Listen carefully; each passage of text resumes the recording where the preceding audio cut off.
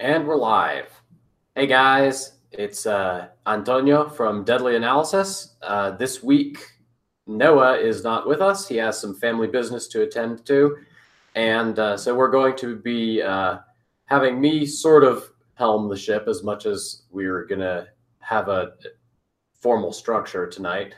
Tonight with us, we have Jim and Jonah, and we're going to be discussing the movie Se7en with Brad Pitt, Morgan Freeman, Kevin Spacey, Gwyneth Paltrow, 1995. One of my personal selections for this channel and one of my favorite horror movies, and really looking forward to digging into it and getting into counting our sins. So without further ado, and with no worse puns than that, we'll get to it. So to start off, I guess we'll start with the top level view of things. I don't, like I've said, this is one of my personal favorites, so I don't want to bias the discussion by going first. So let's throw it to, let's say, Jim first. Let's get your top level thoughts about the movie. What do you like about the movie briefly? What do you dislike about the movie? Anything interesting that you think sets it apart from other typical work of the genre?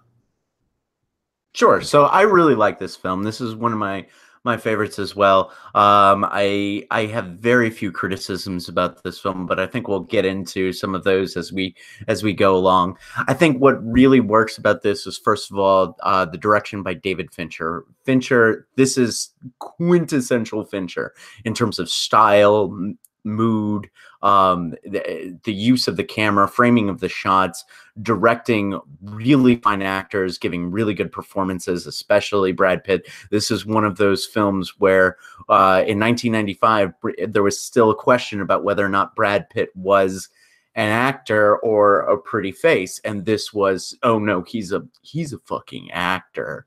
Morgan Freeman is fantastic in it, and surprise Kevin Spacey. I don't want this to be like cut out, but in this movie, as an actor, and only as an actor, and only, well, not only in this movie, Kevin Spacey is good. We don't want that to be excised into Jim Hunter says Kevin Spacey is good. No, he's still an awful person. Yeah, so I love a lot of aspects about this film. Particularly, I think for me, the thing that I remember most about this film, aside from its technical aspects, which I sort of touched on a bit, is the themes and how this is essentially a film about the heart versus the head, an emotional character in the person of Mills and the person of Brad Pitt's character, with a cold, calculating, logical, almost emotionless character, until we get some bits of who he is on an emotional level in the second act, in the person of Morgan Freeman's character, and how these two rival factions of the human of what makes us human go against each other in order to solve this crime. Another thing that we'll get to John Doe's part in that dichotomy a little bit later on, but that's the thing that thematically, that's the thing that most stands out to me. And so I'll sort of throw it to Jonah. What are some of your top level thoughts, Jonah, before I keep talking away? Can you hear me? Okay. Yes, we can. Oh, okay. So, in generally speaking, I love any film, even if it's just a segment of a film, where it's not so much or let me rephrase that, where it's about the process and procedure of what the police have to do to go, what is their role in solving the crime. I think Manhunter, for example, is a fantastic example where we get the police perspective, the legislative, the procedure, what's happening on the law side. And we get a lot of that in this movie. It's not just so much about, oh, we're after a killer, but it's the process of the investigation, which I find so compelling. For just example, there's a scene in Prisoners where they're dusting an RV for prints.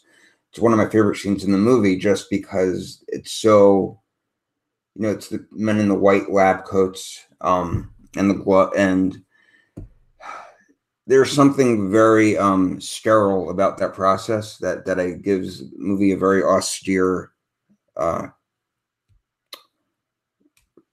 atmosphere. The cinematography, I thought, really helped tell the story more than any other aspect, just as much as the direction and the writing. The way the camera work and the lighting gave the film such depth and a sense of dread. On paper, I think that the plot is kind of thin and stupid. It's a killer. He wants to kill one person, one for each of the deadly sins. And so he kills a fat guy for, the gluttony, and he kills a lawyer for greed. But the execution, so to speak, no pun intended, of the way it was done is masterful. It's just, the pitch of the movie sounds kind of, like I said, thin. Later in this podcast, I want to get into another movie that was on my list that is too close. I wanted to do a double feature for this podcast called The Calling, with Susan Sarandon and Topher Grace and Donald Sutherland. The movie's about a serial killer who's religiously motivated, but seriously religiously motivated. Not just 7 deadly sins. There's one person for each of them. This guy has real conviction and a real sense of purpose. Very religious person who thinks his murders are serving God. So I'll get into that later in this podcast, but it's a very strong comparison. It's close enough to this movie that I feel like we should talk about it here. And I can briefly summarize the plot if that's what it takes. That's kind of all I have to say. I hope I addressed that concisely. Yeah, Jenna, that's good stuff. And there's a couple elements that you touched on that would tie into my sort of top level take on it. I agree with you that I guess to zoom even further back out, my favorite horror movies are movies that aren't necessarily that work on a level that isn't a horror movie, as well as working on a level that is. So, for example, Alien is one of my favorite horror movies. But Alien also works as sort of a science fiction, first contact creature feature with some questions about, what does it mean to, survive out on the edge of space, and, what are the androids and how does that play into humanity and anthropocentrism? And in the same vein, I think that this movie also works not just as a horror movie, but also works as a murder mystery, right? And that was kind of what you were touching on, Jonah, is that it's not necessarily a horror movie at core, as much as it is a police procedural that's turned into a horror movie through the way that it's trapped, through its trappings, the way it's developed, the way that it's framed, and of course the way that it ends, the bottom line for it. And so in the same vein, I really love murder mysteries. I loved Sherlock Holmes as a kid. I love the struggle between passion and reason that is at the core of a lot of these murder mysteries, as Jim alluded to earlier. As you said, Jonah, one of the reasons that this movie works so well is because of its cinematography. The dark set pieces, the way that it's carefully crafted on a narrative level, that's reflected in the way that it's carefully crafted on a visual level also. And of course, I'm a sucker for any movie that sort of realistically tries to take on some Judeo-Christian themes. But actually, Jonah, one of the things that you brought up was how, the Judeo-Christian themes, while they're certainly present and while they're certainly worth talking about in the movie, they're a little bit on the light side, and they mostly serve as a narrative framing device rather than being a deep core part of the movie's theology per se. And so one of the things that I wanted to bring up is, did any of you notice that the two sources that they heavily lean on for inspiration are Dante's Inferno and Milton's Paradise Lost? Other than The Merchant of Venice, those I think are the three sources that get explicitly mentioned in the movie, connected to direct quotes from the murderer. And so, did any of you guys notice that that in both of those sources, in Paradise Lost and in The Inferno, there is no seven deadly sins, or rather, the seven deadly sins are not the seven deadly sins that we see in the movie. Right. That's Canterbury Tales is mentioned as well. But yeah, there's it's kind of cribbing Divine Comedy more than it's exactly referencing it. I mean, I wasn't troubled by that, but I certainly noticed that they were I think Brad Pitt's character reads the cliff notes of Divine Comedy and Canterbury Tales and whatnot. But I wonder to what degree the screenwriter read the cliff notes of Divine Comedy and Canterbury Tales. But at the same time, there is this inspired me to read Divine Comedy back in '95, and I I don't know. I think what's interesting to me about that is it's taking its inspiration from ancillary Christian texts rather than the Christian text, the Bible. It's not saying, oh, there's this moment in the Bible that I want to, I want to throw stones at people or turn them into salt. It's I want to kill them with their sins, a sin that is talked in ways that are talked about in ancillary texts rather than the original. That I found interesting. And I'm sorry, Jonah, but I kind of have to disagree. I thought that the idea of killing people with their sins was a fantastic. I thought it worked. I thought if you had told me that in a pitch meeting, I would be like, all right, let's see where you go with this. I'm in, and let's see what you have. So I would have bought that film based upon that concept, the concept of a serial killer who's killing people with the things that he believes they are sinning against the world with. All right, two things. One, I'm about to give major spoilers for The Calling, but I don't think it's going to ruin the movie. I think the movie's interesting enough that I could tell you what I'm about to tell you, and you'll still want to see it. Before I get there, though, I just want to address the issue of this movie being a horror film, because this is unlike other movies that we've discussed in this podcast. When you tell me this is a horror movie, a question that I ask, whether implicitly or explicitly, is who is being terrorized? Who is the horror directed at? And in a slasher film, quite often the audience is the victim. But here, I don't.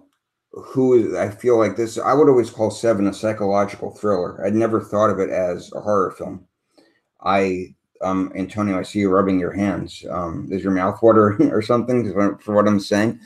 Because I think that the police are the ones who are suffering the most in this film.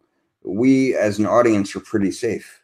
And like It Follows, the audience feels like they're in danger in some sort of way. They walk away with an unease. But in this film, it has a nice little bow tie on it where everything is pretty much the horror ends when the credits come on.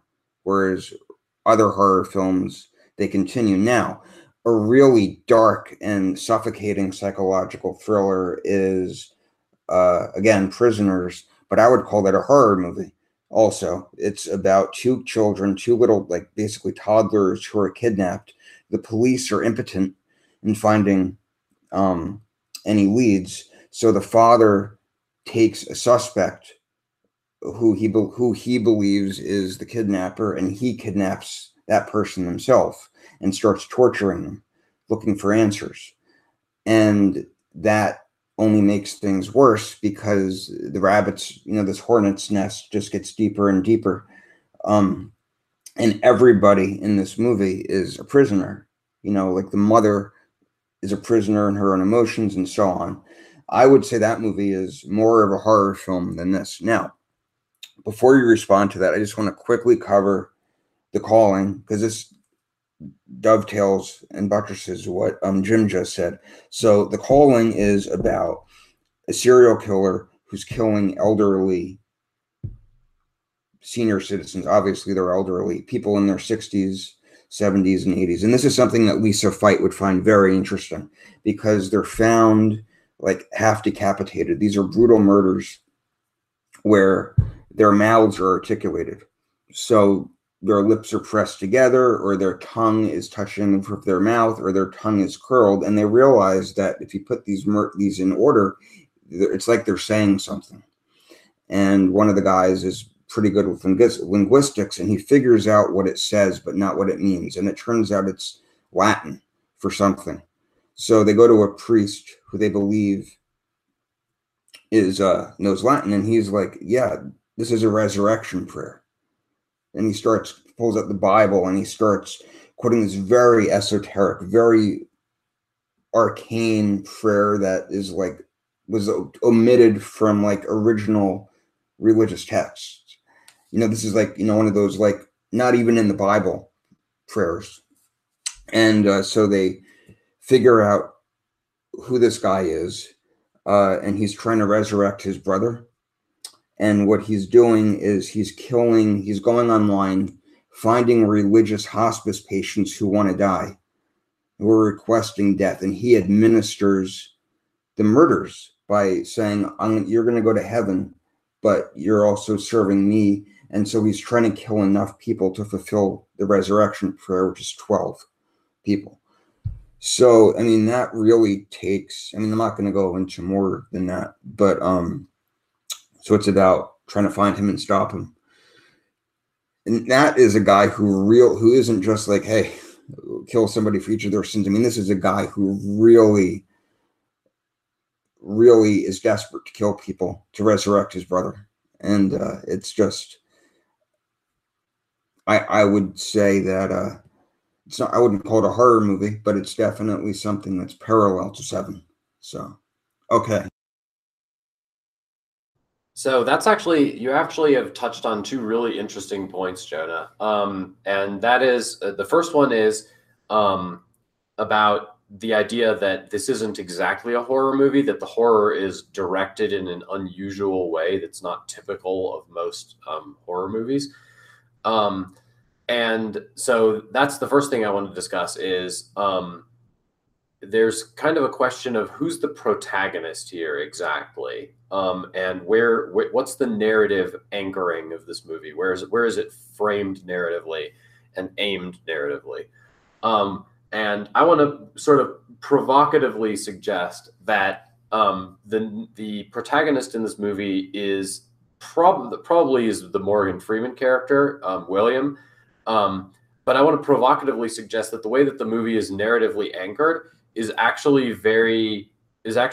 in a way that's very sympathetic to, or maybe even evocative of, the John Doe murderer character. And so there's sort of an ambiguity in the way that the movie is shot. The movie is kind of shot to make us think more sympathetically toward the John Doe character. And obviously the John Doe character is aware of this and wants to sort of play on our sympathies, in that, he carefully selects people who are sort of by nature unsympathetic or arguably deserving of the punishment that he visits upon them, right? And he doesn't just concoct this. It's not just repeatedly he makes the point that this isn't just an insane plan that he has, right? This isn't just his being crazy. It's his carrying out a sort of a divine mission, a divine performance art, if you will, to use his explicit framing. And the movie sort of agrees with that framing in the way that it depicts the ordering of events and the way that things progress. Because of course, by the end, Spoiler alert, David ends up shooting the John Doe character, and thus the police, the investigation is co-opted into John Doe's plan. And so I think the movie is definitely shot to make you at least feel somewhat sympathetic toward David's character when he shoots John Doe. Like, we understand why he's doing it. We're not surprised terribly that he does it. And so by the fact that we feel sympathy for David when he shoots John Doe, we're sort of seduced in that moment into agreeing with John Doe's framing of events, right? If we agree that it's a good idea to kill John Doe, then in some sense we're agreeing that the way John Doe felt like events should proceed is the right way to proceed, right? Yeah, well, I don't buy that. Do you believe that John Doe was actually envious of David, though? I mean, I don't buy that. I think that was just a lie to get him to wrath, basically, from David. But I don't think. Yes, and that's actually the second point that you brought up was how in The Calling, there's this like sort of very specific ritual that's laid out that the protagonist is trying to hew to in order to achieve his final goal. And while there's a lot of elaborate stuff that the John Doe character does in Seven, toward the end, there's sort of an implication that this may be more improvised than we had initially thought. And so actually one of the questions that I wanted to put to you guys is, do you think that the circle is completed? Do you think that John Doe actually completed his plan by getting himself shot? Because one of the key elements of John Doe's plan is that everyone dies, right? They die in order to performance artedly show their sin, right? Well, David doesn't die at the end, right? And for all we know, he may just get life in prison or what have you. I think he's going to be found innocent. I think exactly, or it may even be found to be a crime of passion. And so there's a real question of, let's say that he is Wrath. Does that mean that Wrath just walks away in John Doe's conception, or is John Doe's plan failing because Wrath didn't end up dying in some ironic way at the end? Do you see what I'm saying? And so actually, Jim, what's your take on all this? You've been quite quiet, and I'd like to get your take on whether you think John Doe actually succeeded, and how do we know? I think that he succeeded. Like, for Morgan Freeman's character, for Somerset, he did succeed because Somerset says explicitly, if you kill him, he wins. John Doe is trying to show that our sins and the sinful nature of the world is the thing that is eventually going to bring it down. He references specifically Sodom and Gomorrah in the backseat of that of the car, as in his logic, Sodom and Gomorrah's sins were the reason why destruction was visited upon them. And it may be that Mills gets off. It may be that he only has life in prison, but I mean, let's not kid ourselves. His life is ruined at the end of this movie. His wife is dead, with an unborn child that he didn't know even existed. He is clearly going to face the wrath of the criminal justice system. His idealism, which he exhibits in the bar, no longer has any moorings on which he can build the rest of his life. Cynicism and apathy. I think one of the key themes is that conversation in the bar where Morgan Freeman's character Somerset talks about how he realizes that apathy is understandable. And then Mills says something along the lines of, well, you're no better. And he's like, I know I'm no better. I recognize apathy being understandable, and I hate myself for it. He doesn't say exactly that. I'm sort of paraphrasing, but he dislikes his own penchant for apathy in what everybody in this film agrees is a shitty world. And so I just I think the question is a little like let's now downplay the degree to which Mills is totally ruined by the end of this film, and the degree to which his life and the things that he built his life on no longer have any moorings. That's really important. So Wrath might have not have caused physical death for Mills, but it certainly has caused an emotional and psychic death for Mills. And that, I think that's the central point for me. And let me go a little bit further. I talked in my top level comments about how, for me, this film is sort of a battle between heart and head, a battle between an emotional centric character and a logic centric character. And what's interesting is that Doe is right in the middle. You see in the back of the car how he talks with such disdain about the overweight man and the prostitute and the lawyer. He talks with real disgust and disdain about these people, and yet his plan is so methodical and logical, and it's admirably well thought out, even though it's disgusting and awful. So for me, Doe exists as a middle ground between these two characters, and Doe's eventual death is the film ironically saying that emotion wins out in this heart-head battle, and yet that still does not lead us toward a better, more caring and forgiving and welcoming place to live.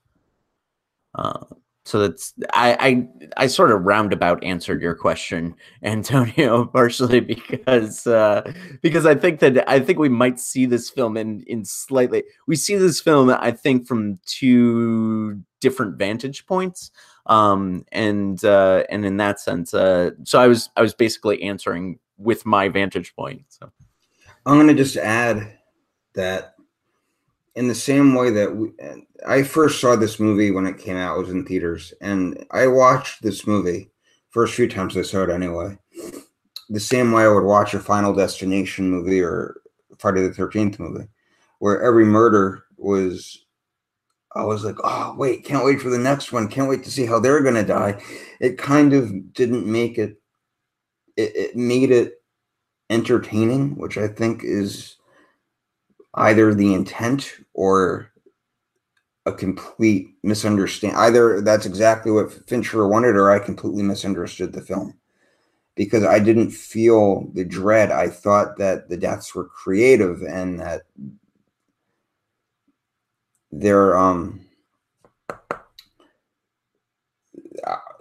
it didn't evoke horror in the way that I think it was intended to. By the way, I just want to say that the scariest thing, I think, part of the movie for me was the detective scene when he turns himself in. The way he screams detective. I mean, I don't deal with loud voices well, and that part gets me every time. I mean, that for me, that is the most chilling part of the movie, and it's not something that's visual, it's completely auditory.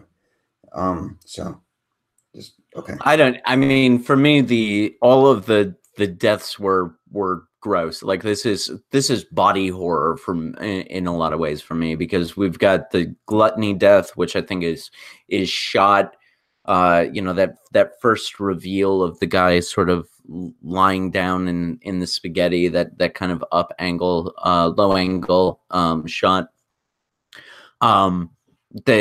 The sloth when he wakes up, that was a jump scare well done. I thought it seemed like they really couldn't show some of the lust killing in a way that I think Fincher might have wanted to, but that the idea of that, imagining somebody being penetrated with that, was pretty gross. So in that sense, I think there's a lot of, if you're prone to being grossed out, maybe not you, Jonah, but perhaps our listeners, if you're prone to being grossed out, this has plenty for you there. Yeah, and honestly, I feel like that affects where the movie pivots in a narrative sense quite a bit. Um, I would say that that you ask yourself what is the point of making a movie about a serial killer who kills based on the seven deadly sins? Well, it depends on how you present it, right? But in this particular case, the way it's presented is you see a very creative murder done immediately, and then it becomes apparent by the second murder that this is going to be there's going to be a chain of murders with a particular theme to them, right? But they're not all going to be the same kind of murder. They're going to be radically different sorts, but sort of oriented around a common theme. And so, in many ways, the pivot point of the movie is really John Doe in many, many different ways. In that we are pruriently watching his performance art. This is sort of a meta commentary from David Fincher. I would argue is we are pruriently watching performance art of people dying, and we know more people are going to die, but we don't know exactly how. We just know the sort of general theme, and we want to see, as Jonah said, we want to see, how's the next person going to die? This person died in a really crazy way. How is he going to tie in pride to how he kills the next person, right?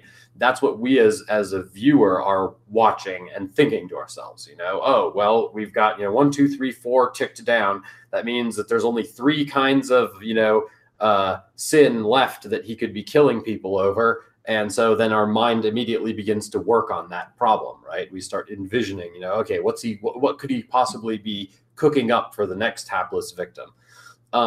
And so it kind of pivots on us being the audience for his performance art, as he explicitly, of course, says in the movie. And then, as you pointed out, Jim, he's the pivot point of the movie as well, in terms of he's the exact balance between emotion and reason.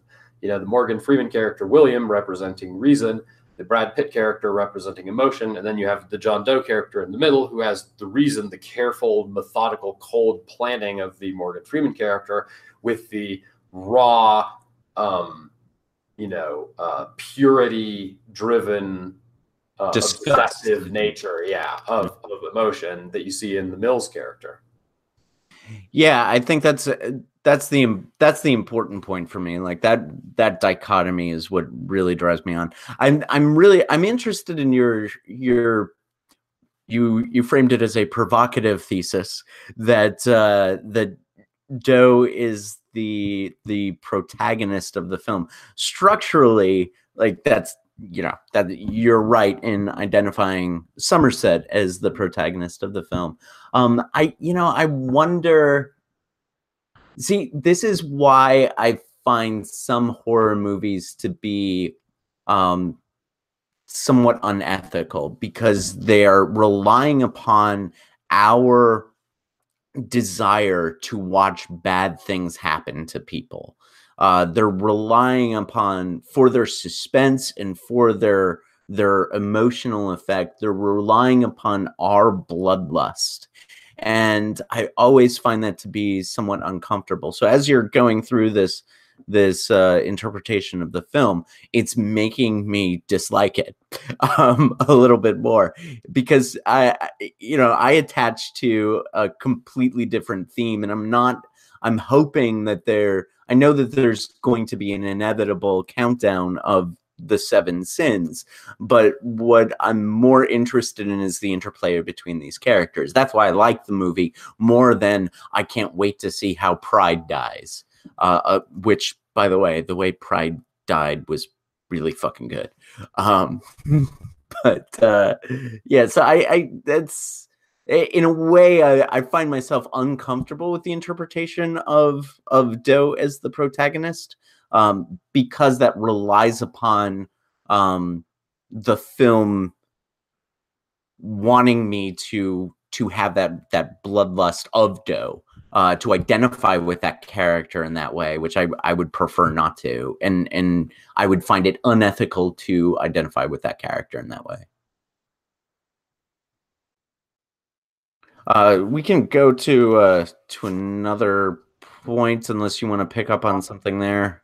Yeah, actually, I was gonna ask you. You know, yes, it is uncomfortable that we identify with the John Doe character, um, but wouldn't you say that part of the theme of this movie is precisely that our vigilante impulses are to some extent inextricable, and that to some extent it's a matter of perspective as to whether someone gets their if someone is getting their just desserts, we sympathize inherently if we feel that someone is getting their just desserts.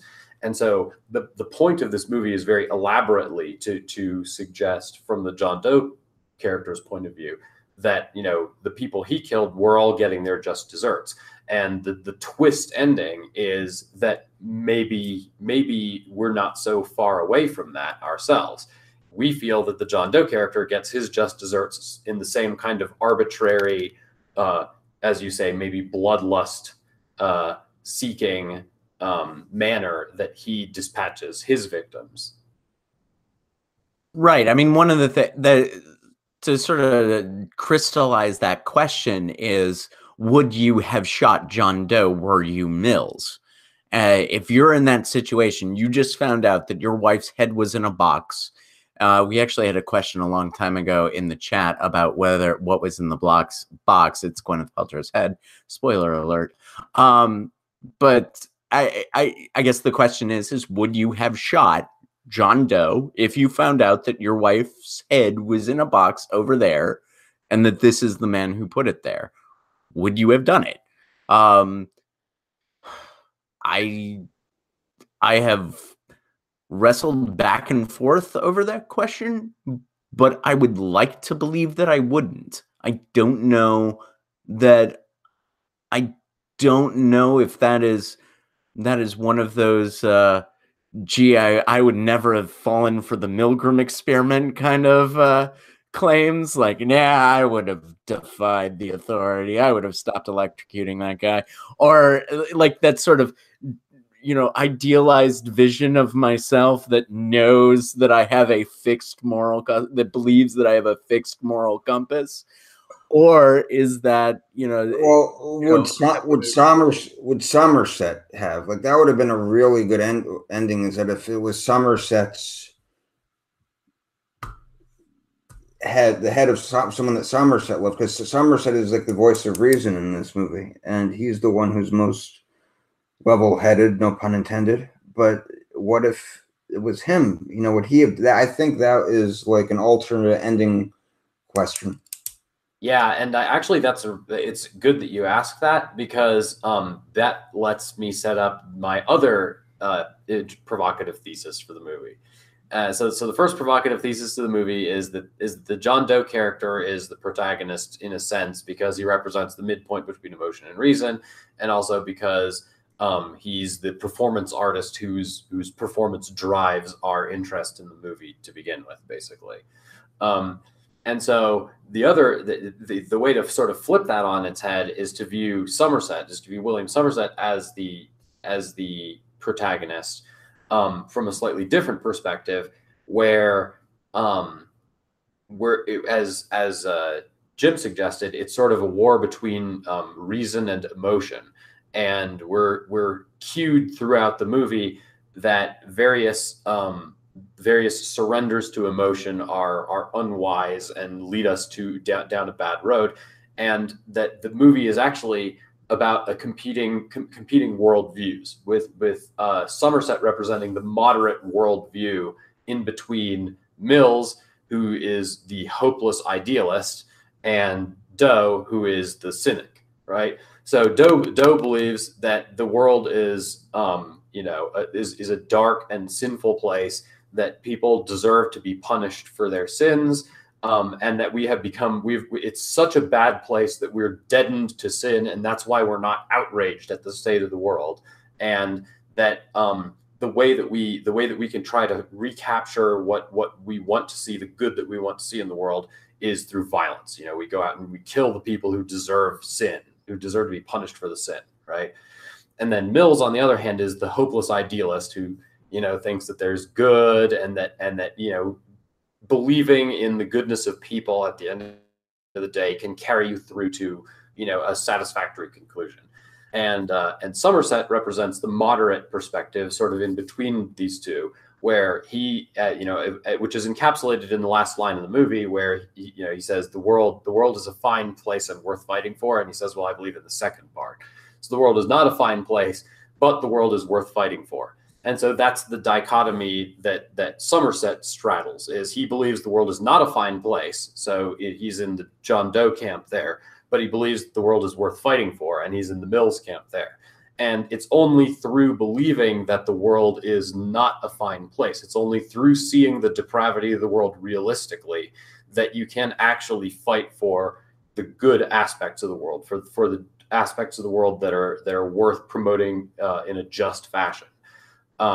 And Mills fails because through his optimism, he becomes swayed by emotion. And there's actually a number of symbolic cues that set up this idea that Mills is going to miss the big picture, up to and including a really subtle scene where Gwyneth Paltrow tells him to pick the dirt out of his eye.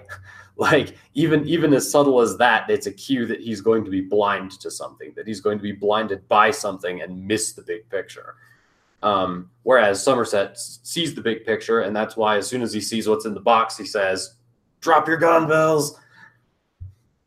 Wait, he says John Doe has the upper hand. Yes, and that's I think that was a chilling moment, effectively, in the film. Yeah, I like your whereas I put this triangle into Mills and Somerset and their reliance upon emotion and reason, you've created another triangle, sort of flipping everything around, where there's the cynic and the idealist, which I think is equally as compelling. But can you explain more? I didn't fully buy the argument that Doe is the cynic.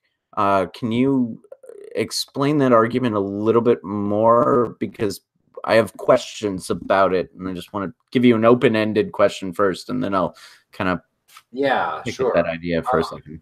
The reason that Doe strikes me as the cynical personality here is I guess twofold. The first is that he's the person who is willing to resort to violence as a means of achieving his ends. Sure, and that inherently sort of denotes a much more cynical state about the propriety of manipulating the world around you than something that's expressed by Mills or Somerset. And so that's one aspect in which Doe is cynical about the world around him. And in the second is that he believes that the world is inured to normal mechanisms of promoting justice or a better message. He's cynical in the sense that he believes that only feeding people their sins back to them in a violent and deliberately provocative way is going to constitute a message that people are capable of hearing. That if he were to simply preach the message that he wants to say verbally, that no one would listen to him, that would completely fall on dead ears. And so in that sense, he's also very cynical about the world around him in a way that I don't think you can say is true of somebody like a police officer. A police officer inherently is a believer in the power of the status quo to enforce certain norms. I would disagree with that completely. Okay, go ahead, Jonah. No, I was just going to say the last sentence about the police officer being the status quo. I mean, ideally, yes, but in reality, no. And I think that, every buddy cop movie or any cop movie that features more than one officer, you got you have the idealist, and then you have the realist, who's also the bad cop, or at least the one who's morally ambiguous. So I wouldn't say that the cop is implicitly the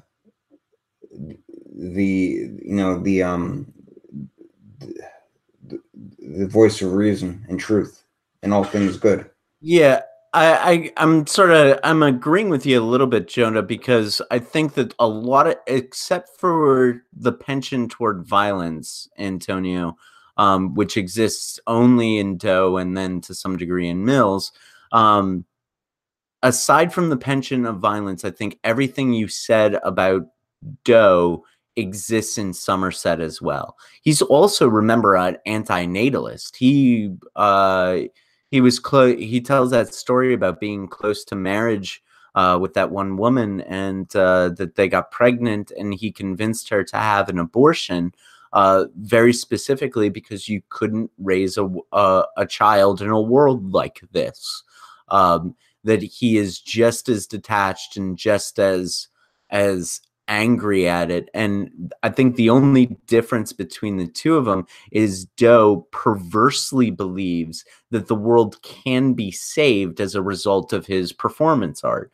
Somerset has given up on that altogether. He has said that most of the time, all we do is collect facts just in case they might be needed for a trial one day.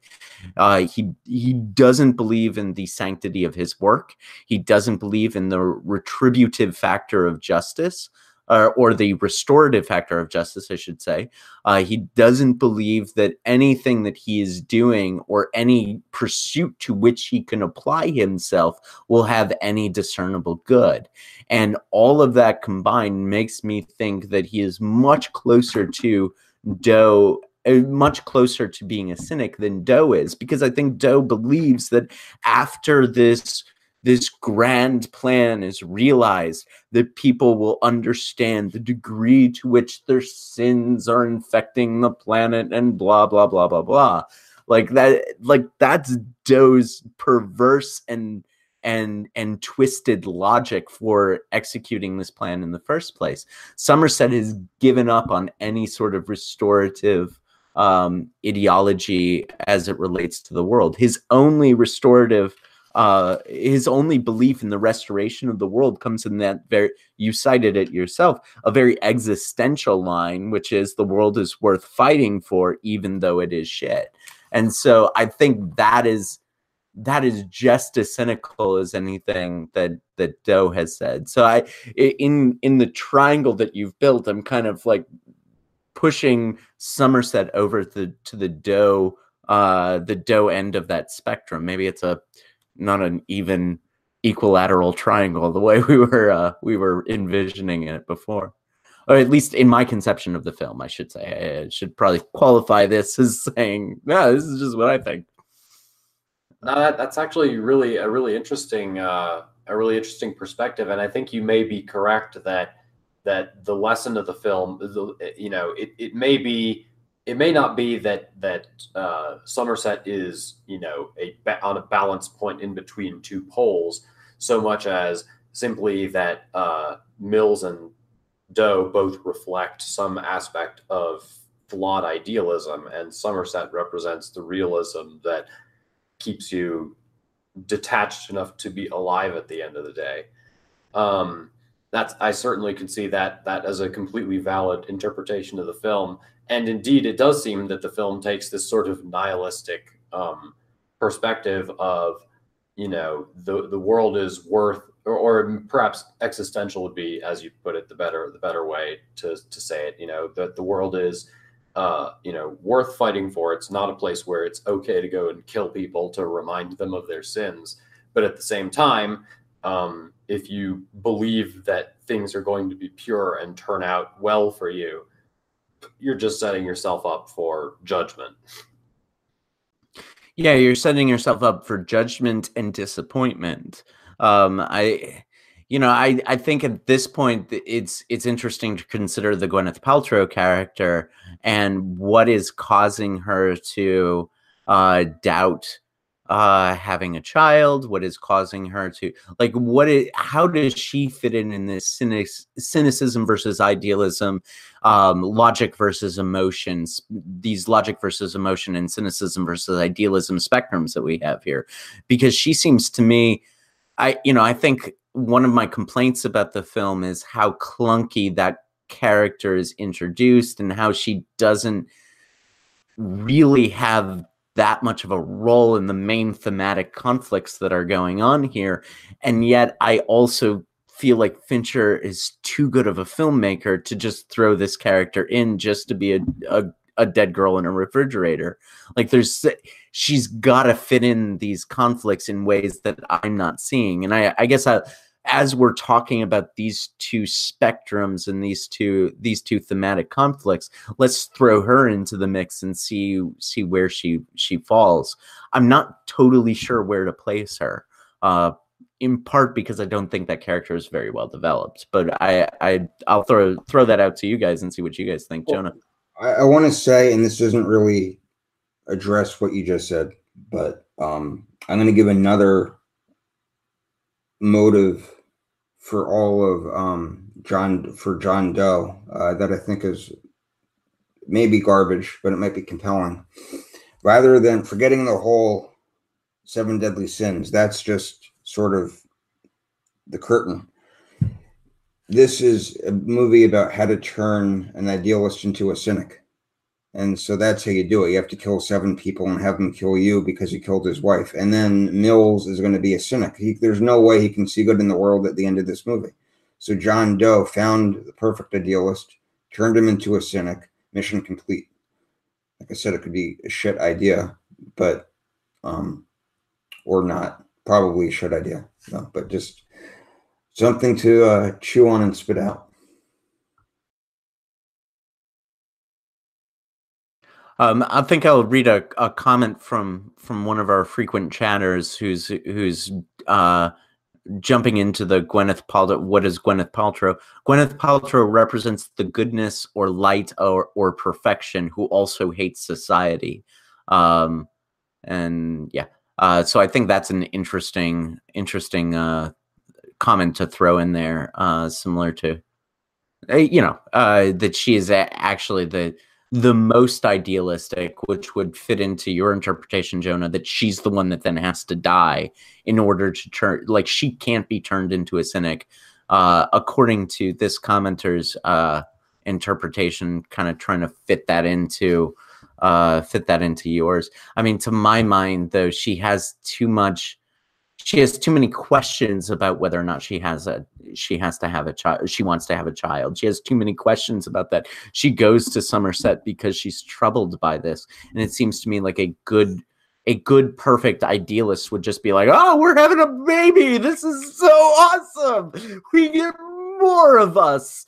This will be great. When, all of the other characters in this film would be like, oh, you're having a baby? Fuck. That sucks. And so I guess that that would be my yeah, that's why I'm still questioning where she fucking fits into this movie, because it doesn't really no interpretation really washes for me, unfortunately. I say with apologies to our wonderful commenter. Antonio, do you want to pick up this who the fuck is Gwyneth Paltrow in this movie? Yeah, actually, one of the things that I always like to do with pretty much every artistic endeavor is to play what's in a name at some point. I generally think that names are not chosen accidentally in screenplays for the most part, and that they can often reveal some inspiration that can elucidate thornier points in the movie. So, to give some evidence that this isn't just a crackpot theory for this particular movie, let's consider the names of the protagonists, right? So the first one is David, of course, David Mills, right? And David, who's David as a biblical character? Because obviously we have Judeo-Christian themes here, right?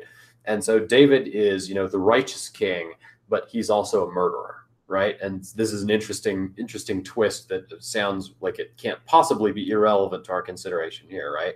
So he's the righteous king who is hot-headed and, passionate about, building the kingdom of God. But his passion is ultimately a tragic flaw that leads him to commit murder. And so he is a man of blood, and for this reason, he's not given this sanction by God ultimately to build the temple. The temple cannot be built by someone who has blood on his hands. And David, as a man of war and as a murderer, is disqualified by doing this. So that's the first kind of interesting notion that we have here as far as the nomenclature. Then we go to William, right, at Somerset. And William, in this case, means resolute protector is the origin of the name.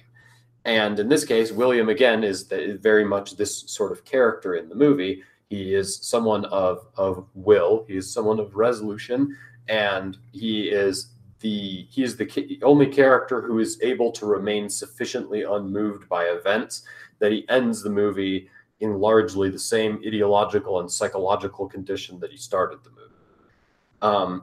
And then of course, John means the grace of God or favorite of God. And of course, John Doe in this case is a religious fanatic who believes that he is enacting God's plan, and God's work, his mysterious grace. So there's an argument that there's that John Doe is also part of the nomenclature in this movie.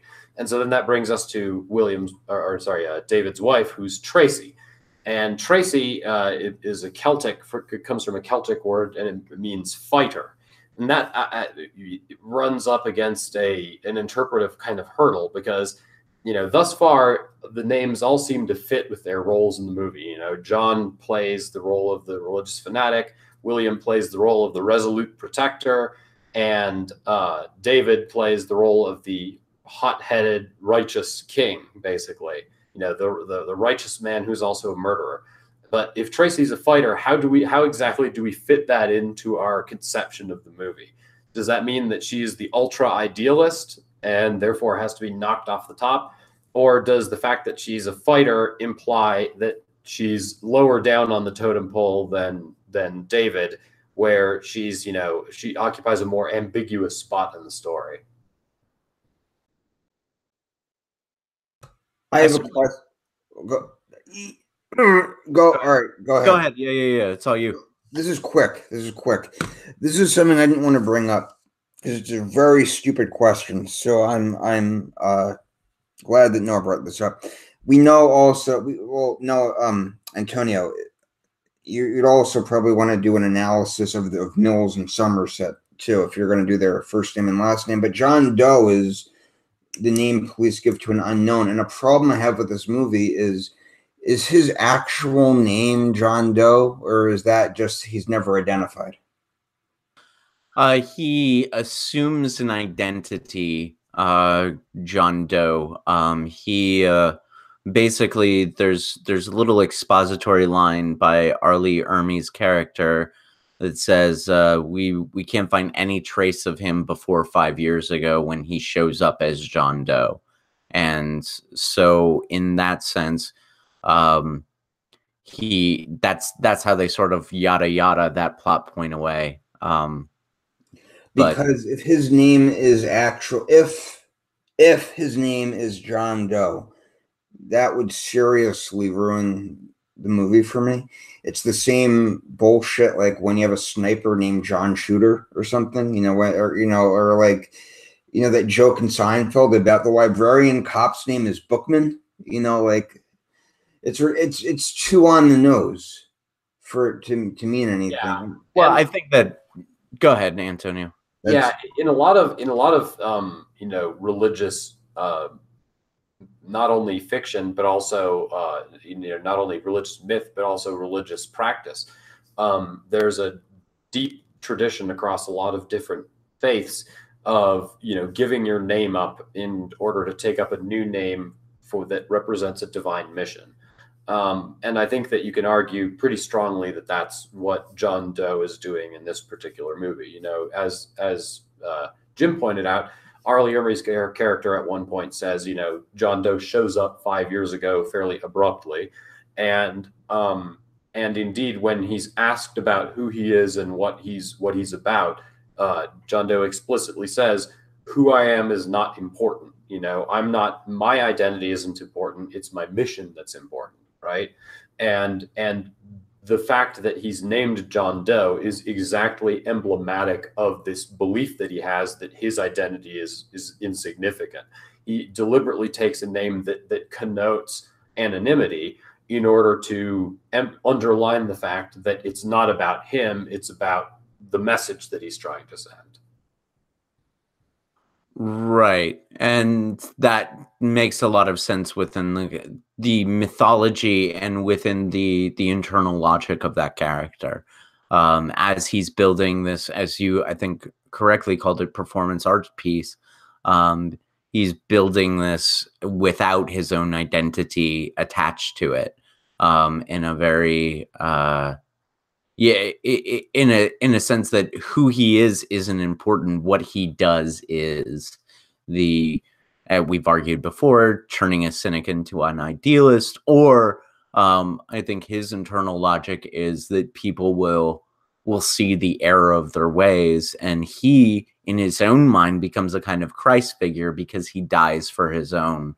He dies as a result of his own sins, for the sins of others, so that others will see his sacrifice as important and a redeeming factor in their own lives. And I think he also he says specifically that he invites copycats so that others will follow in his footsteps and purge the world of the sinners. This is the internal logic of his character. Certainly not my own. So do you guys, and just to get I guess a formal statement on it, do you guys feel that Doe viewed himself as envy from the beginning, like that as he was planning out his series of murders, he realized that he was going to be taking the role of envy? Or do you think that this was something that he hit upon later in the process, after he had already perhaps killed a couple of people, or begun that process? Well, this wasn't a question in the chat as well. There were some people who were suggesting that that Doe just sort of faked envy in order to make his whole plan work at the end. I don't know. It's almost too poetic for it to not have been planned. But let us assume that he is this cynical character, which I think we've established fairly well, and I think there's a lot that recommends that interpretation of him. He's a cynical character in a world that is portrayed as unabashedly shitty. That there's no redemptive value in anything, essentially, except in his radical religious point of view. And I can imagine within the psychology of that character wanting it all to just be simple, wanting it all to just be easy, wanting it all to kind of just go away and be in a picket fence life, a Stepford level kind of life that is devoid of having the gift of sight, so to speak, or the curse of sight. Let's sort of turn that around. That he believes that his own that his ability to see the sin of everything around him, the cesspool of New York City, that is both a gift of sight, but also a curse, something that weighs upon him. And so he envies the normal life, which he views Mills, Brad Pitt's character, as having a wife with a child, a child on the way, a comfortable though vibrating home, that sense of idealism. I can imagine him actually envying that. I can imagine that as he gets to know his pursuers, which he's clearly doing in that stairwell scene. I can imagine him becoming envious of that life. So yeah, I think that he does become envy to some degree. So you think that that's a mantle that he sort of takes on over time rather than something that he planned out for himself from the beginning? I think he always had a streak of envy, but he didn't have an object of his envy until he met Mills. But I think I can imagine a cynical and put upon person, as he believes himself to be, wanting it all to just go away, wanting to stop seeing all these sinful, fat horror people and just live a normal life where you don't have to see how awful everybody is. So I think he always had a sense of envy, but it wasn't until he got to know Mills's life that Mills became the object of his envy, and therefore Mills became the person upon whom he the object of his envy. I've said that several times.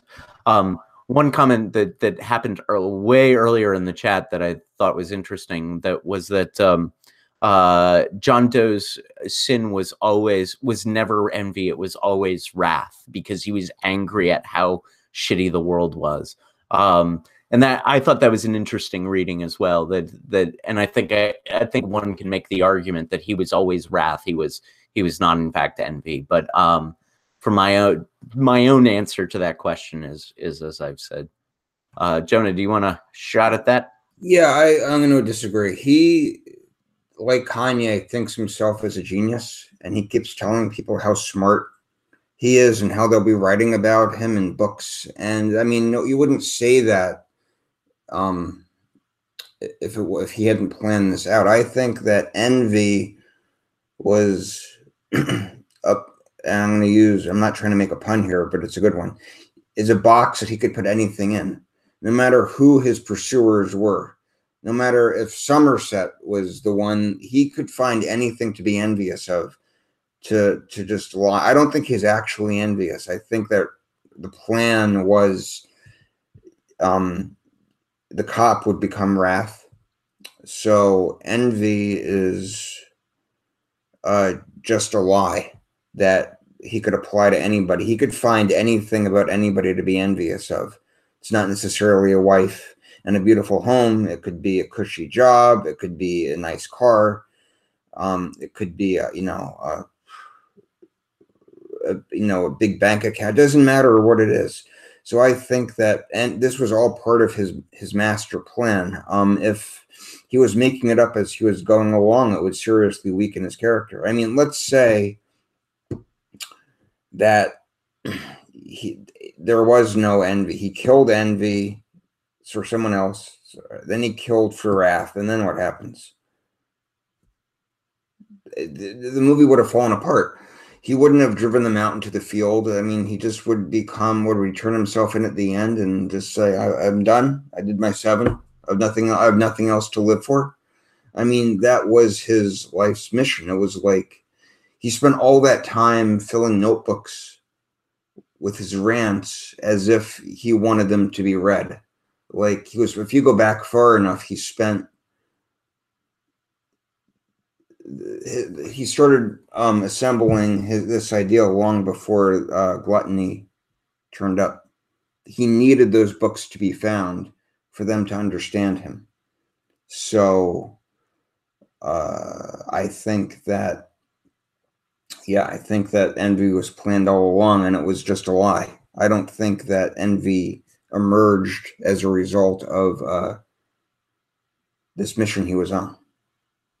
That's actually a really interesting wrinkle, Jonah, because I'm inclined to agree with you that the character is incredibly methodical, and that kind of stretches credulity that you would sort of embark on this kind of elaborate snuff spree and not have the end in mind, not begin with the end in mind. So it definitely, I think, makes sense that he sort of visualized himself in the spot of envy before even really knowing how that was going to end up playing out in the end. And that actually is that actually adds a really cool sort of interpretation to the villainy of the John Doe character, if you think about it.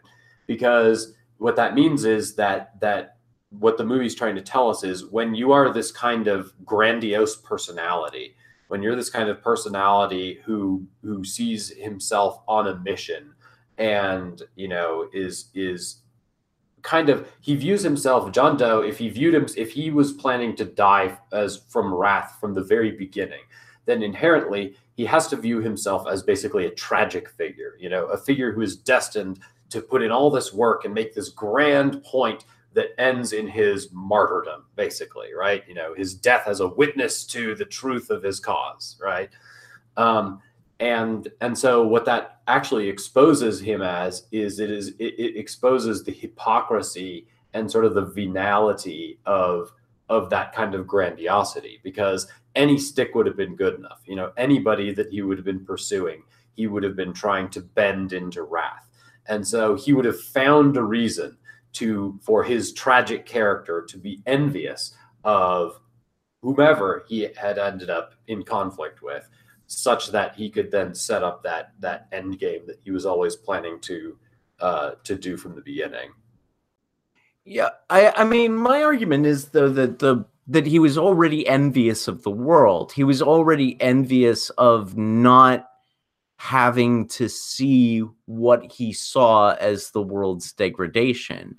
And so I guess I'm kind of on a different tack, different idea, because I think that he was always envious of people who are able to walk around and not see the fat guy as disgusting, which he viscerally does.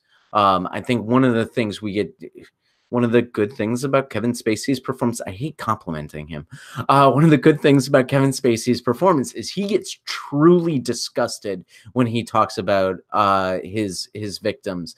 And he said, only in a world this, quote, only in a world this shitty could you look at these people as innocent. And I think that weighs on you. It would weigh on somebody. And to be able to be blind to that, I think, is what he is envious of. Okay, I believe you. Okay. I believe that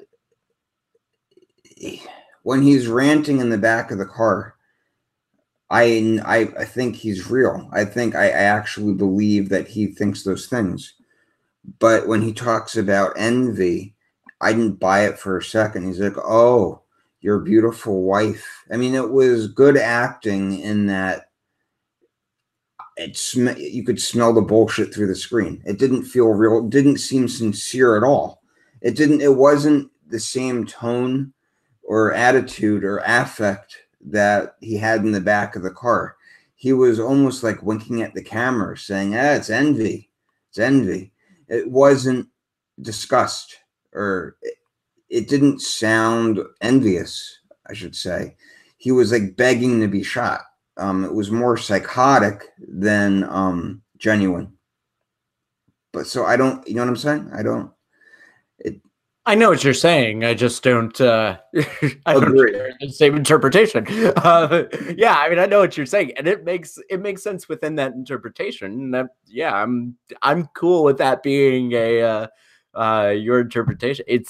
Mine is a little different. Mine is, I think, I'm building more of a backstory to this character than perhaps maybe I'm building too much of a backstory into the character. Maybe I'm reading too much into it, but that's what we do on this channel. So fuck it. And I think that's let's talk a little bit. Let's shift gears a little bit and talk about a lot of the conversation has revolved around what kind of world is being portrayed here, and what are the takes that people have on the world that's being portrayed. And so one of the things that I think this movie does really well is it has a great sense of place. It doesn't necessarily place itself in a specific geographic location. I actually asked Mary at some point, what city is this supposed to be set in? And there was a debate, and we discovered that we couldn't exactly determine which city it was supposed to be set in. Because there were some hints that it might have been New York, but then obviously by the end, when they drive out of the city, the mountains surrounding are clearly somewhere in the western United States. So there's some ambiguity as to the place, but despite the ambiguity as to the place, the movie is one that has a very good sense of place. The sets are very uniformly dark. The color palette is very uniform, and things are shot to definitely show the world as being shitty, right? And so the question that I have, always raining in this place. Like, it is always raining. so the question that I would have for you guys is the director trying to tell us that the world is shitty, that the truth of the world is that it's shitty? Or are there any scenes that you could point to that give you a sense that there is an idealistic aspect to the way the world is portrayed as well? Well, it just occurred to me that, ironically, the sunniest, the scenes where it's not raining, where it's the brightest and most refreshing, are the scene at the end in the desert, which is like the climax of the film. So it's kind of backwards, where no, I'm not going to repeat myself. I just said what I meant. So right. So it was shot in the filming locations were Los Angeles. That said, those cabs look very mid-90s New York cabs to me. It looked a lot like New York cabs, but yeah, I mean, Antonio, you're right. When they go out into the desert, that's not New Jersey. But there's also a mention. Tracy mentions moving upstate, or when they lived upstate, and that's a very New York thing.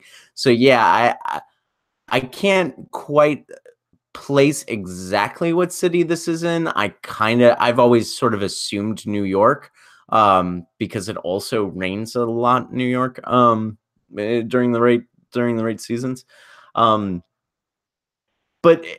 yeah, I mean, it's my favorite movie of all time is Miller's Crossing, and I have no idea what city that's set in. What is important is that within the construct of the film, that place is consistent, and that place is fitting the mood of the film. And to respond to your question, I think that literally everybody in this movie hates it. Like, literally everyone in this movie hates the world, and hates the place that they're in. So I can't see any place that is idealized as a pure good. Jonah, you're right when you're noting the cinematography, and that the only sunny place is the place where the wife's head gets delivered. The only sunny place is the place where the climactic grossness of the climactic worst scene in the film happens. And so I think that Fincher is trying to convince us of the point of view that each of the characters are taking, and that is that this is a world without any sort of restorative factor. Well, if you look at the entire catalog of David Fincher's films, three come to mind right now: Se7en, Panic Room, and Fight Club. All those films, I mean, he's the kind of director that has such a unique tone. Just by looking at one or two frames of his film, you can say, "Oh, that's a David Fincher movie." It's just everything is muted. Even Zodiac, which is clearly San Francisco, they all have like the same dullness that almost makes it feel like it's in the same universe. So Fight Club is also an unnamed city, and I think that it's more, a lot of it is his tone and his brand, and the thing that identifies him as a director, to give him his own mark, than a cinematographic, cinematographic. Thank you. That it's not just an artistic decision. It's more, it's a marketing decision at the same time, that gives it an unknown I'm talking very slowly today, and I apologize for that. I'm trying to. It's been a long day. It's cool. It's cool. Yeah, I mean, I do have to disagree with you because you've got Gone Girl running around there, which is Missouri. It's set in Missouri, and then it's lit like Missouri when it's not in New York. You've got The Social Network in there, which is part in Boston, part in LA. And yeah, so I don't know if I totally agree. It's certainly Fincher. It's mid-90s Fincher. And mid 90s Fincher's aesthetic, because remember, this is the guy who did the least lit alien movie of all time, which is a little surprising considering where we were with Alien 2. Yeah. So to bring this back around to the idea of, is this world ever depicted in an ideal sense, or is it always depicted in this sort of gritty way that suggests that everything is shitty, right? And so both of you have kind of agreed that the world is definitely visually framed in a way that tells us, the viewer, that this is a shitty place, right?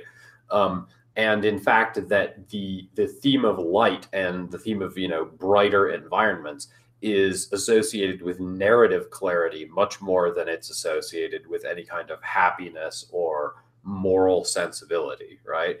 And so I think that's right on, Antonio. Yeah.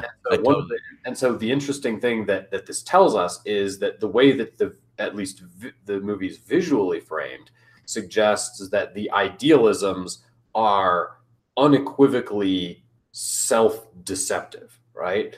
That the notion that you can see the world in an ideal way is put forth by certainly the Mills character and the Gwyneth Paltrow character to some extent.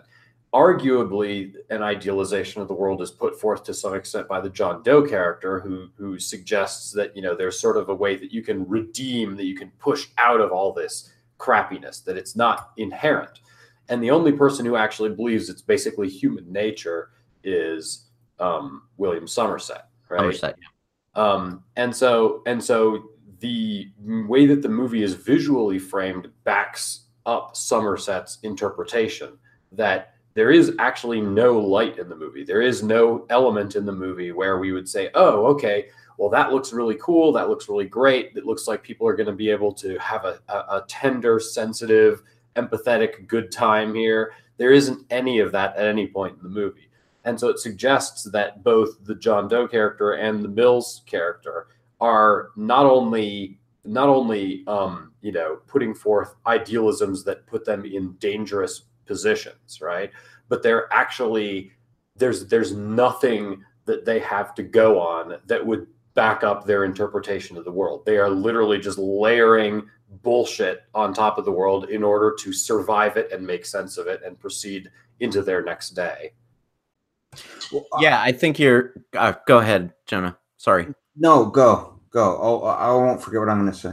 Okay. Well, I just wanted to sort of add to Antonio's point of view that it also works in the way Fincher frames these characters. One of the things that was really interesting about our podcast a couple of weeks ago, Ben was on, and he was talking about how when characters are framed on the right side of the frame, it indicates to the audience that the film is kind of supporting those characters' point of views.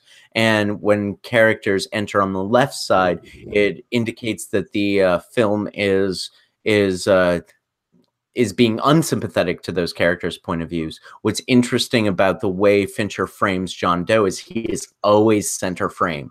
Like in the backseat of the car, he is center frame. There's another side shot of him that's sort of looking through one of the windows, and he is center framed. So it is as though the film is trying to take a neutral position on John Doe, where occasionally it's commenting upon other characters. It's sort of Somerset sometimes is on the right, sometimes is on the left. Mills is sometimes on the right, sometimes on the left. So it's even in its framing, according to the thesis that Ben posited a couple weeks ago, it's playing with our sympathies toward these characters and playing with how full of shit the film thinks these characters' own self-delusions are. Whereas Doe, it's just presenting this without much of a comment. Go ahead, Jonah. I know you were waiting. No, it's no problem. I wanted to go back to what Antonio's point about the atmosphere and the sunniness of the desert in the end. And this is going to sound very strange, but personally, I have a very hard time with bright environments. Like the wallpapers on my computer are all snow scenes, and on my phone it's all like, snowy mountains, because it's cooler.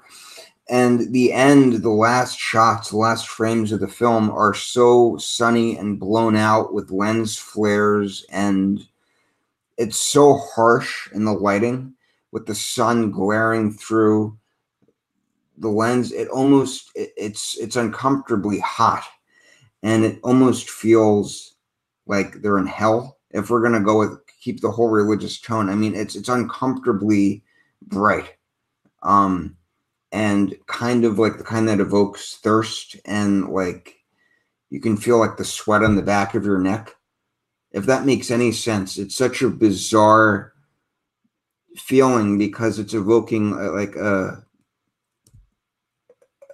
somatic sense almost, of that normally isn't, of temperature that's not usually evoked in films. Usually it's sight, sound, emotion, but here it's like you can feel like there's like a tactility to it that definitely was uncomfortable. It's really interesting that you say that, Jonah, because when I was watching that scene, the first thing that came to mind as far as like cinematographic parallels was to the Robin Williams, the 2002 Robin Williams movie Insomnia, if you're familiar with that, which is kind of a psychological thriller also, that plays on how the sun doesn't set for several months in some places in the Arctic Circle. And so light is used in a way in that movie that darkness is often used in other sort of thriller or horror movies, where it's used as an environmental element that peels away the sanity of the protagonists. And I very much felt that light was used in the same kind of way, particularly toward the end of Seven, where light is something that peels away not only the obscurity of plot points. It's not only a revelatory, but it also peels away hope. It's a bleak light. It's not merely a light of that reveals. It's also a light that sears to a great extent. And that actually brings me to I guess the last thing we'll cover before we wrap up is the technical aspects of the movie, which I think deserve at least a little bit of separate discussion here. Because this was a movie that has, as Jonah observes, it has a visual style that's so distinctive that you can almost call it a brand. That you can say this is what David Fincher mid-90s looked like. It's a look that exists maybe not only within this movie but across multiple different products. As we already observed, the way that the movie is shot sort of reinforces the core cynicism that is at the heart of the movie's message. The notion that there isn't any moment in which we can see the world as a tender, ideal place, that it's always a harsh, dark, place where light brings severed heads in boxes at best. Something else that I noticed about the movie, and I'll note this and ask you guys what you think it symbolizes, and then sort of toss it out for you guys to discuss any aspects of the cinematography that you really enjoyed or that jumped out to you thematically. Something that I noticed was a significant amount of the movie is shot from a very low angle, respectively. A lot of the movie is shot from an angle where you're looking up at the characters' faces, where you're panning around at their feet. And this, I think, is evocative of the sort of infernal aspects of the movie's themes. You know, the notion that this is sort of a descent into hell, and we're looking at the shittiness of the world, you know, from a lens that shows the shittiness of the world. So we're actually looking at it almost, you know, it sort of translates this into very literal, on the nose sense, where you're low down, you're looking at it out of hell. You're looking at what these people are doing that's bringing them down into hell ultimately. And so I found that to be a very cool visual trick that the movie pulls that isn't obvious unless you actually are asking yourself, all right, why does this shot look distinctive? What looks interesting about this? So do you agree that that's kind of the symbolism here? And then also, what aspects of the cinematography particularly stuck out to you guys? Do you want to go first, Jonah, or okay? Or do you want me to? I'll go first. Okay. I have a confession to make. I haven't seen this movie in a few years. I remember it well enough. Oh, okay. I was like, oh, wow, okay. I remember well enough. I remember distinctly enough and well enough to be able to get away with the last hour. But I remember the muted colors. There's a few scenes I remember that I could discuss, but in broad strokes, the thing I can talk most about is how the dullness of the color palette really evokes the bleakness and the dryness of the environment they're living in. Everything feels slow and shitty. It's not just evoked through the weather, but evoked in costume choices, in the costume design and in the lighting design, and just the filters put over the lenses. Everything felt horrible and like it was moving in slow motion. But I don't have a specific thing I can point to because it's been maybe 3 years since I've seen the movie. But look, okay, man, I just want to say I have a new job. I've been working 10-hour days, and then I have a 2-hour drive to work. So that's 4 hours that's 14 hours of so I don't really have a lot of free time. No, it's totally cool. Yep. So, yeah, it's a lot of driving. So I'll do a little bit about Fincher and his camera, which is probably my favorite aspect of watching a Fincher film. Now, you both noted the high angle or the low angle shots for many of the characters. I like your symbolic interpretation of it, Antonio. I think that works very well. We do get some high angles, but it's only when they're surveying crime scenes. So it's almost as though, to take we're in hell looking up at the shittiness of the world.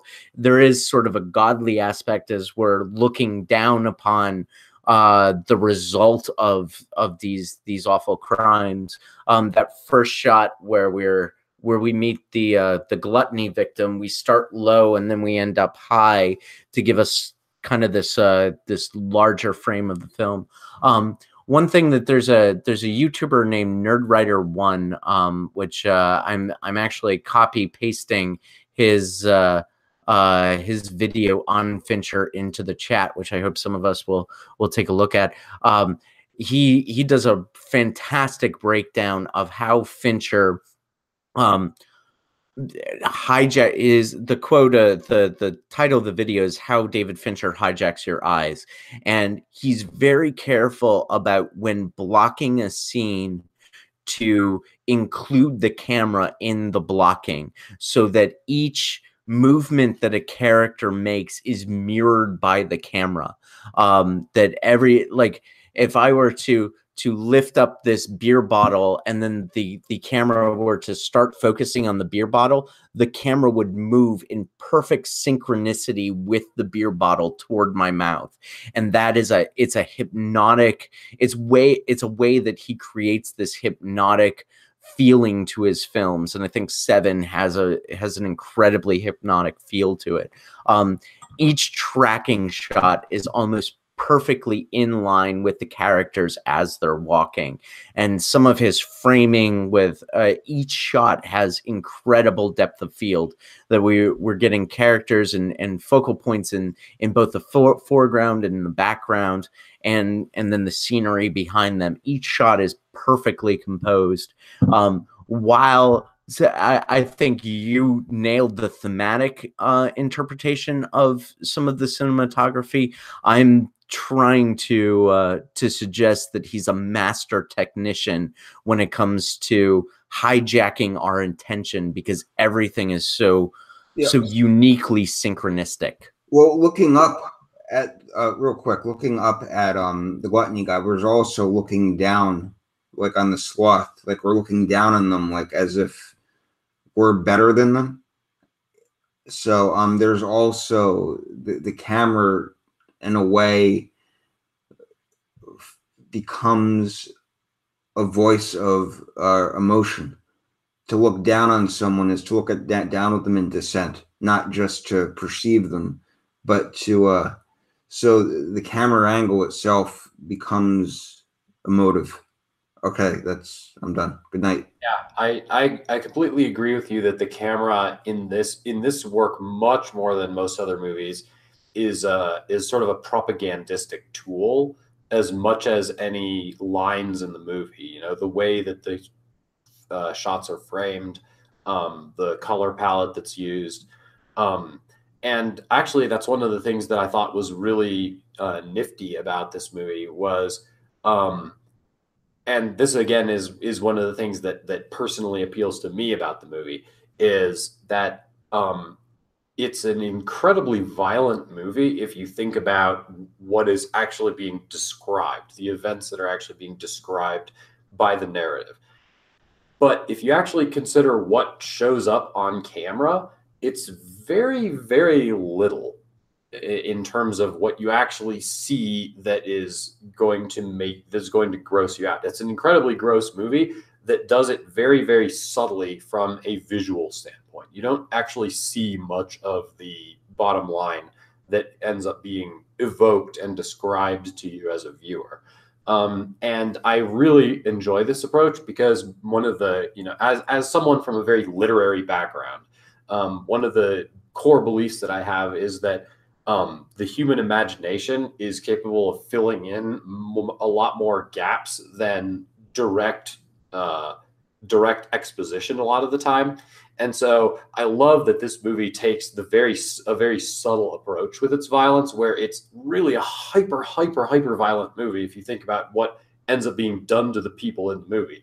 But the actual amount, the percentage of that shows up on camera is like maybe 2-3% of the actual violence that ends up being described. And that makes it super freaky to us. With something as subtle as just a dude on a bed just like waking up can be like one of the freakiest scenes in cinema history. Just like, oh my fucking God, what is happening there? And similarly, showing the bandaged face of the Pride victim with the verbal description of what exactly went into all that. All you see is a pill bottle in one hand, a phone in the other, and then some bloody bandages over her face. And you go, oh shit. Oh, that's what happened to her. Oh, dude,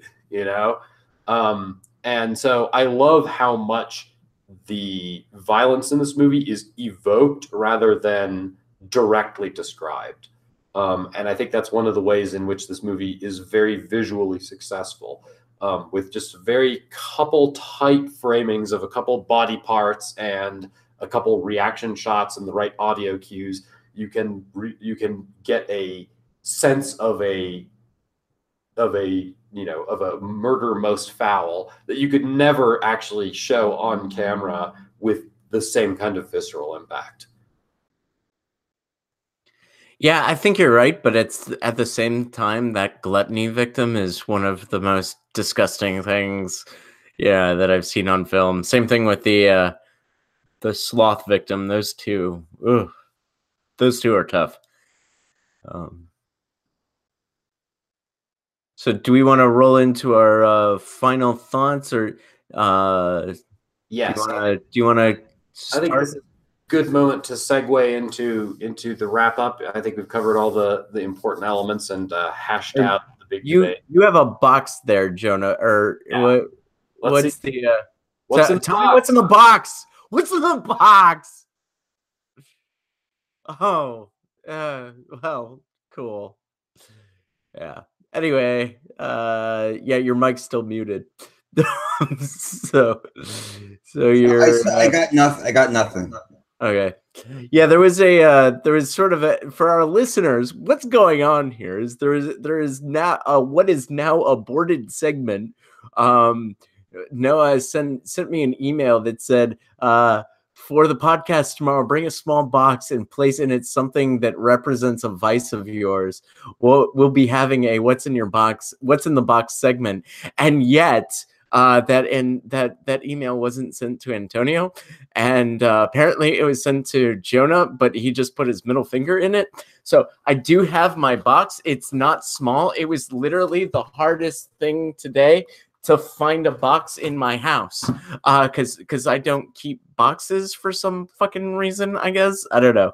And what's in my box is a pack of cigarettes. So I guess that's my vice. My sin is gluttony. And I also put my phone in there because I have slothed more hours on fucking apps on that phone than anything else. So I think gluttony and sloth are my two things that are in the box. So that's mine, and apparently yours is wrath because yours was a middle finger. No, mine is self-loathing and hatred. Okay, so we'll call that wrath.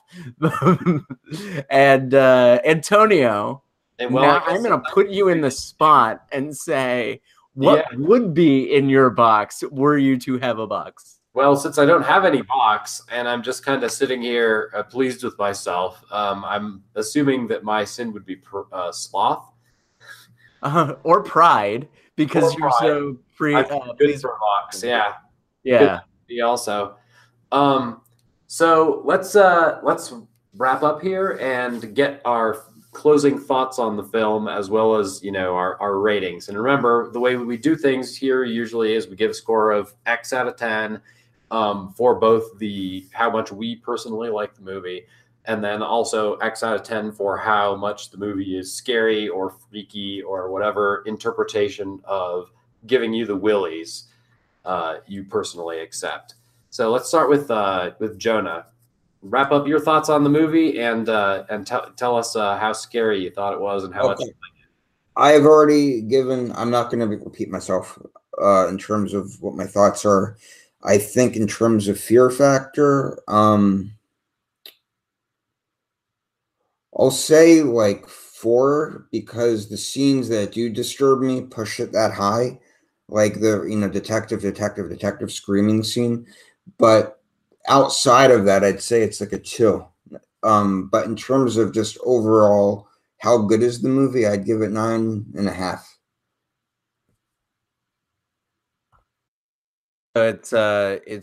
It's a 4 on the scare scale and a 9 on the overall scale, right? Sure. Yeah. Cool. All right. Yeah. Okay. So I do.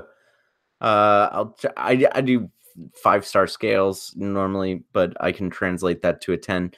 This is a 4-star film for me. We use the metric system here, so you have to use the 10. I have to convert to the metric system. So it's a 4 out of 5, so an 8 out of 10 for me. And that's the 1-star off, I guess. I don't really think of it that way, but I as I said before, I think that the Gwyneth Paltrow character, the Tracy, sort of becomes a girl in the refrigerator, that old trope that the woman has to die. Once again, we get hashtag feminist, our feminist interpretation. the fact that the woman has to die and she becomes the motivating force for the male character, that's a trope that bothers me slightly, and so that's the reason I give it a 4 out of 5.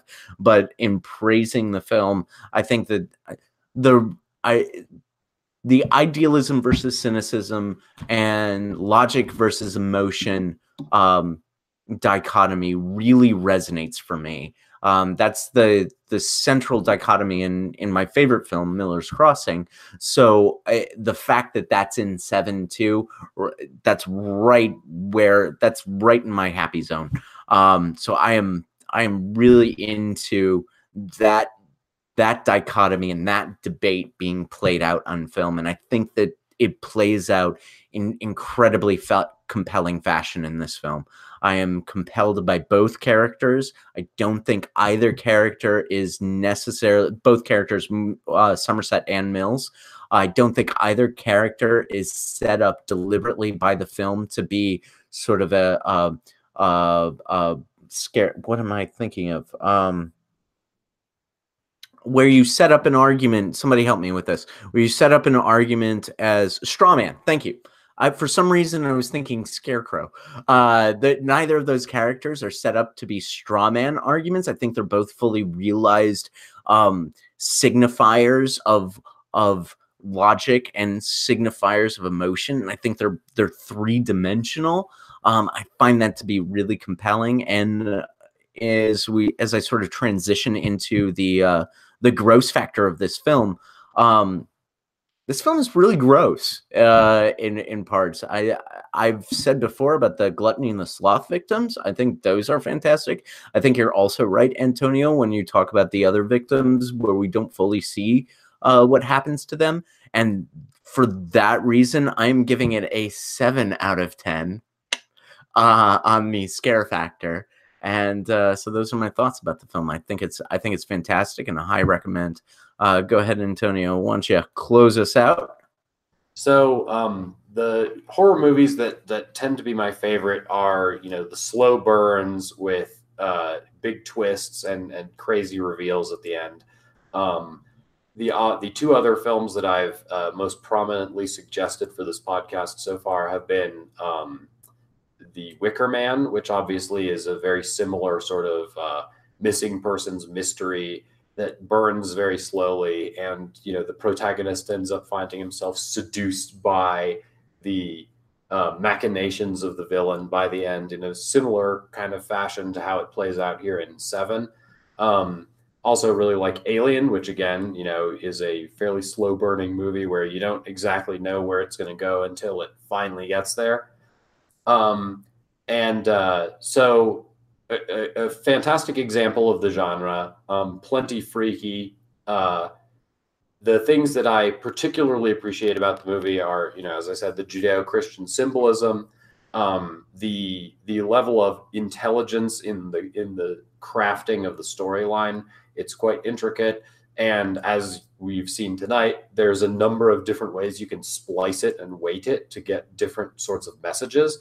And for a movie this tightly plotted, to admit that many different sorts of interpretations is just a wonderful thing. It's exactly what you want in a good work of art, is something where the core meaning is fairly clear, the core themes are fairly clear, but you can still have all kinds of discussion around the periphery. Weak aspects of the movie, I think Jim honestly probably has summed them up better than I could. Namely that the Gwyneth Paltrow character and the female voice in general doesn't have much of a role in the movie except as a fairly tropey, cliche motivating factor. Other than that, though, the movie hits its story beats very, very clearly. Maybe a little thin on the connection between the esoteric literary material and the plot, but that's so peripheral that it doesn't affect my overall enjoyment of the movie at all. Qualitatively, I'd probably give this movie an 8.5 out of 10. Just very strong example of the genre.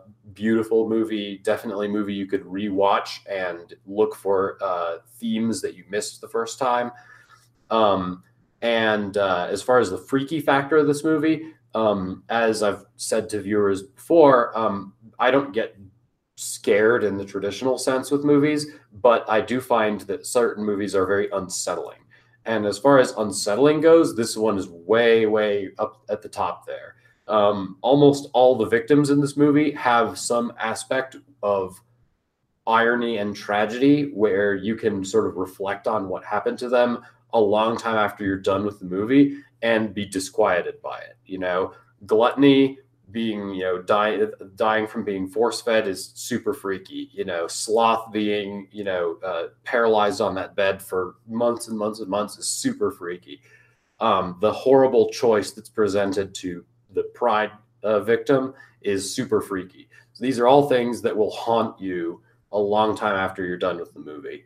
So as far as freaky factor, I would also give it an 8.5 out of 10 as being something that is quite disquieting, that achieves a very unnerving effect with a minimum of screen time and exposition and rubbing your nose in it. It lets your brain do most of the work, and I love that about this movie. With that, I guess that wraps up this particular episode of Deadly Analysis. I think Jim has a teaser for next episode. Is that right, Jim? Yes, that's correct. Right now, we're currently scheduled for next week, Peeping Tom. So we will be on Sunday, the 21st, on Peeping Tom. That may change as a result of Noah's schedule. So stay tuned to our social media at Deadly Analysis on Twitter, and we will update you. You could also follow me on Twitter at JTHunter13, and I will be retweeting any of the scheduling changes as Noah communicates them to the rest of us. We are, to answer a question in the chat, we are available on Apple Podcasts. We're also available on SoundCloud. And of course, if you're watching here on YouTube, we're available here on YouTube. So we will look forward to a discussion of 1960s Peeping Tom on the next episode of Deadly Analysis next week. Do you want to close this out, Antonio? Sure thing. All right, guys. Thanks for watching. We will see you next week or in a couple of weeks. I guess we'll find out. Probably next week, but we'll keep you updated on our social media. Thanks, everybody. Thanks for watching. Thanks for watching, and stay creepy. Bye, guys.